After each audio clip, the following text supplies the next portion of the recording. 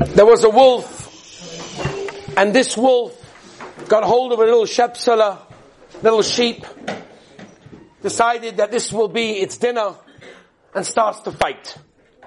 And the little shepsela, the little sheep, starts to fight back, and there begins a fight, a milchama between the wolf and the little shepsela.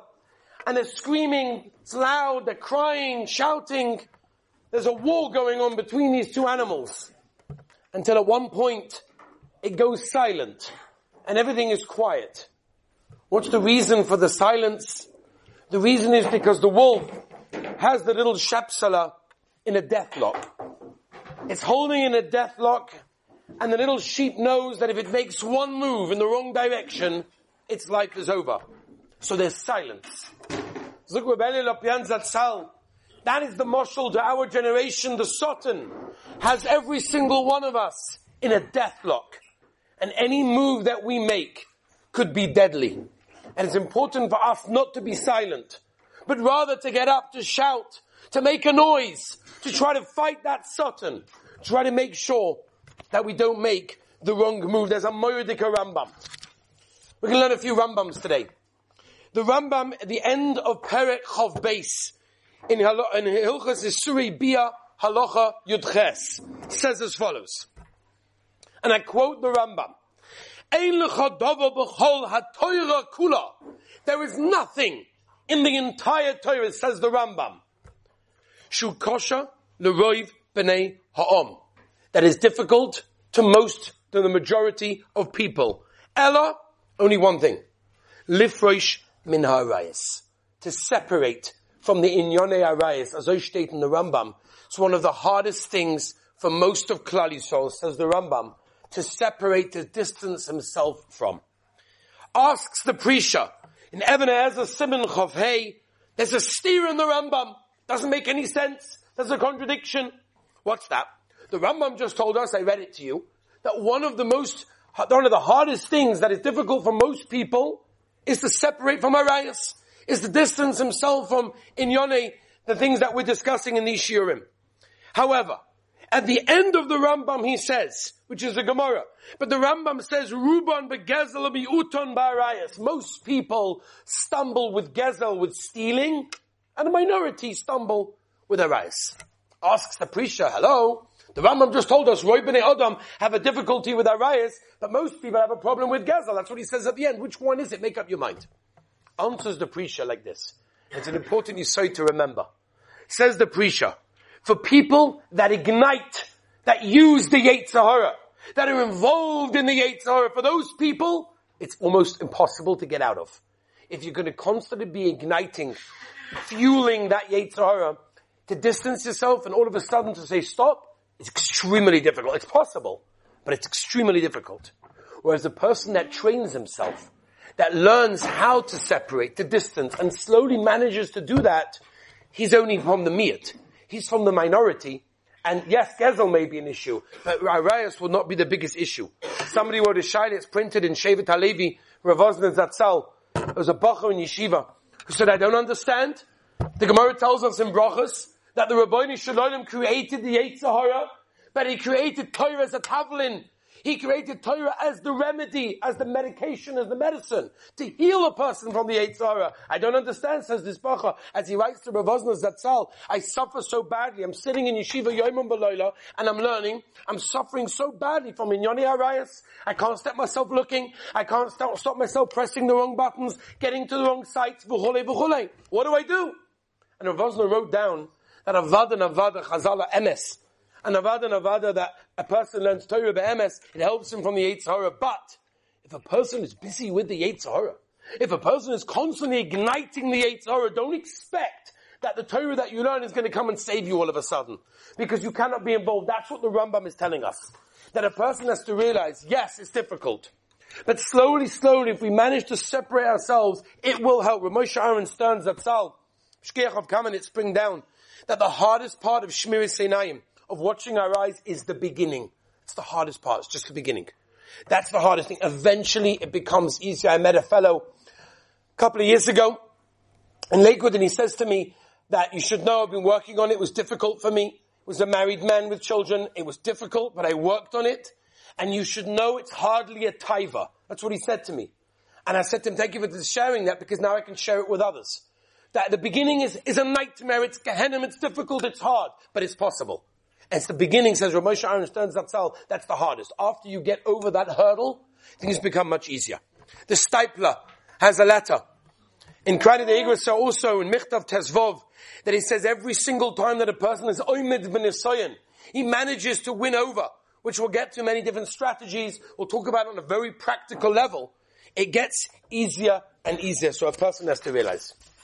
The Rambam writes in his Akdama that he split up, and he was the first one to do this, he split up the whole Torah into different parts. Before the Rambam came along, there was no one that did that. There was no Musudadika way of figuring out where to look at each, section of Torah. The Rambam was Machadish, splitting up the Torah into different sections.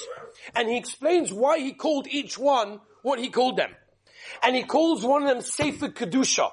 And in Sefer Kedusha, there are basically two halachas in Yonei Arayas and Meichlas Asuros. Things that you can't eat and forbidden mixtures and everything else. And the Rambam says why these two are called Sefer Kedusha? Because this is what separates us from the Goyim. What separates a Yid from a Goy is what he eats and what he looks at. And the Inyonim that he's busy with over there. And it's very, very important to remember. I want to read to you a Moedika Rambam. Rabbi said this Rambam is a very important Rambam, Hilchos Tshuva, Perek Daled, Halacha Daled. The Rambam says like this. Umehen, and he's quoting various things that a person is very difficult to do tshuva, a person can do tshuva from anything. But there are certain things that have like a skula that you will not do tshuva. That it's very difficult you won't do tshuva. Right? He says, Ein cheskosoy loshuv mehem. Lefi shein dvorim kalim be'einei roi va'odam. They're like nothing in the eyes of people. It's like, I didn't do anything. One of them, and he quotes a list, I'm not going to go through them. But in Gimel, in the third one on the Rambam's list, he says as follows. Hamastakul ba'arayas. When a person looks at something inappropriate, when a person looks at that which he's not meant to be looking at. Mala al daitoi she'ein bekach klum. I didn't do anything. Shu'oymeh, he says to himself, V'chi ba'alti? I karavti yetzla? V'ein yodeh shari'iyas einayim oven godel? She'gayremes l'guvan shalarayas, says the Rambam. That when a person looks at something he shouldn't, he thinks to himself, what did I do? What, I touched her? I was with her together in bed, chas v'sholem. I just looked. I looked, but I didn't touch. It's like going to a museum. You walk into a museum, and it says clearly on the thing, look, but don't touch. So that's what I did. I looked, I didn't touch. I didn't do anything. So the Heilige Rambam, person doesn't realize that the Etzem is stakless. The Re'iyas Einayim, looking at it, is an oven godel ad mo'id. Person doesn't realize what he's over on. The Gemara tells us, Ksubas Yudzayin Shabbos Samach Dalit, Avodah Zorah Daf Chof. The Beis Yosef brings an Even Ezer Simon Chof Aleph. He says, Osel Istakel Be'eshes Ish Min HaTorah. This is an Issa D'Oraisa. Shenem of Roisa Surach V'Nevavchem Yachrei Nechem. As we know the pasuk, we say in Kriyas Shema. And the Rambam adds a Pniyos, also D'Oraisa Di B'Mahara. We're dealing over here, Rabbi Yosef, with an Issa of just looking. And when a person, when he wants to do tshuva, he thinks to himself, I just looked. I'm going to do tshuva with something I looked at. I didn't touch a chas v'shalom. I wasn't with a chas v'shalom. And I didn't do anything wrong. So the Rambam, this is one of the averas that people don't even do tshuva. Because they don't even think it's so bad. Rabbi said, we're living in a Torah Mabul. We're living on the streets, not even on the streets, but often in our own pockets. We have the availability to see worse than they were able to see in Mitzrayim, B'shas Klal Yisrael being in there. And they were able to see pretty bad things over there. And in our own pockets, we're able to see in the privacy of our own home, in the privacy of our own Mukaimos and our Dalad Amas that nobody else sees. We're able to look at the worst possible things that anyone was ever able to look at. It's a Dara Mabel out there. And Rabbi, so think for a moment of what goes on in your head that's tempting you to look at these things. The eye is the greatest salesman. The eye's the greatest salesman of what goes on in your brain, telling you to look at those things. There seems to be like an unspoken promise. It's like, there's something over here that's going to give you pleasure. There's something over here that's going to give you geschmack. It's going to give you fulfillment. It's going to give you excitement. It's going to make you happy. It's going to do everything that you ever wanted. Psychologically, they say it's like, I'm offering you something. The eye is telling you, I'm offering you something. Just look, and you'll get whatever you need. We don't even know what it is. We can't even put it into words. We can't even explain it if we needed to and if somebody asked us to. The eye is the greatest salesman saying, look, I'm promising you something. And then what happens? And then you look. And then you realize 2 seconds after you looked, what a waste. The bubble burst. The air came out. There's absolutely nothing there. And not only that, imagine if a person is very, very thirsty and there's no liquid around and there's no drinks around and he says, I'm thirsty. Has anybody got anything to help me quench my thirst? And someone says, sure, I have a cup of water. He's like, great, can I have it? He's like, yeah, but there's a lot of salt in there. It's very, very salty water. No problem, I'm so thirsty. And he takes it, he gulps it down. For about a second or two, it quenches his thirst. The liquid goes down in his parched lips and his parched mouth. But a second later, he's thirstier than he was before. So by looking, not only does it not fulfill the pleasures that the eye is telling you it will, but it's making you more thirsty. I need to see more. I need to see different things. That's what I need to do. And that's what's going on in your brain. If we realize what's going on, b'shas ha'maisa, we can't understand. And by the way, for all those that think if I'm married, it's much easier. When you're married, it's much, much worse. Much worse because the taiva never came out of the love of your wife. She just happened to be the only one that you're allowed to be together with, and how difficult it is for her to compete with all of the images and things that you've seen that she cannot possibly compete with, which makes you feel unfulfilled, unhappy, and you obviously know what that leads with. I had a couple that I was dealing with a couple of years ago. We were going through a very, very difficult time. Very, very difficult time in marriage. Baruch Hashem, things are great now. But at the time, it was a gefährlicher Matzav. I don't want to describe to you what was going on over there behind the scenes, but it was terrible. One thing I could tell you. People came over to me, and they said to me, I want a marriage like that couple. And I said, what? What does that mean? So obviously I'm not going to share anything, but I'm like, why? You should see what they post on their statuses. You should see the romantic pictures, the this, the that. Like, I would love to have such a marriage. And if only I had the ability to say, what are you, crazy? Do you know what's going on over there? This is what's going on with the media. This is what they're trying to sell you. Everything's great, everything's wonderful, everything's happy, everything's beautiful. Do you know what's going on behind the scenes? And not only that, what goes on in your brain, b'shas ma'isa, is even worse. There was a Russia in the history of Klal Yisrael that knew the secret, how to distance the Klal Yisrael from the Rabbeinu Shalom. And he knew that secret. And that was Bilam HaRasha. Bilam HaRasha knew the secret. The Gemara tells us, Sanhedrin Kuvov and Aleph. The Gemara says, Elohayim shel elu soyne zimohi. Bilam HaRasha knew the secret. He knew what the Rabbeinu Shalom hates. And that's znus. In Yonei Arayas that we're dealing with is one thing the Rabbeinu Shalom hates. And it gets Klal Yisrael to be distant from Avinu Shebashamayim, which is why we have to be extra careful to be on guard over here and how difficult it is. The Gemara tells us, Chazal tell us, Mesechtes Derech Eretz, Chachamim oimim kodem estakabak v'shalisha, goyzun of shuloi bonim bali mumin. Chazal tell us that if a person looks even at an ankle of a woman, Mefarshim explain it's the least, most attractive place of a woman is the ankle. It's a place that none of us are desperate to see. The ankle of a woman. Wow. I can't wait to see that. I'm looking to see the ankle. Nobody does that. You have, for example, a building site. And on the building site, you've got goyish workers, constructive workers, They're sitting over there, they're, doing whatever they have to do. These guys are walking, they're standing over there, admiring the scenery. And there's a woman that walks past with a mini skirt. And you can see all their heads. Just like following that. Yes, she has legs. That's how she's walking past. What are you checking out? The Gemara says, if you look at the ankle of a woman, they're going to be geyser. You have children that are bali mumin. How much do we spend on our children? How much does every person in this room want to have good, gavaldige, ehrliche children? And yet Chazal tell us, look at this. Look what can happen. Where a person looks in the wrong way. When a person does the wrong thing. The Gemara in the Dorim Daf Chof, called Soifer Menashim, Soifer Bala De Aveira. The Gemara in Soifer Daf Ches, En Yitzhar Sholet Ad Abamasha Ein Avroyes. Every Aveira starts from the eye. It all begins from over there. Rabbeinu Yoina in the Mishnah Pirkei Avos, Parak Aleph Mishnah Hey, Al Tarbe Sicha Meisha. Don't speak excessively with a woman, and then it says a Beitel Medivrei Torah. What's the connection with Rabbeinu Yoina Pshat? That the Machshava and Torah women are so different.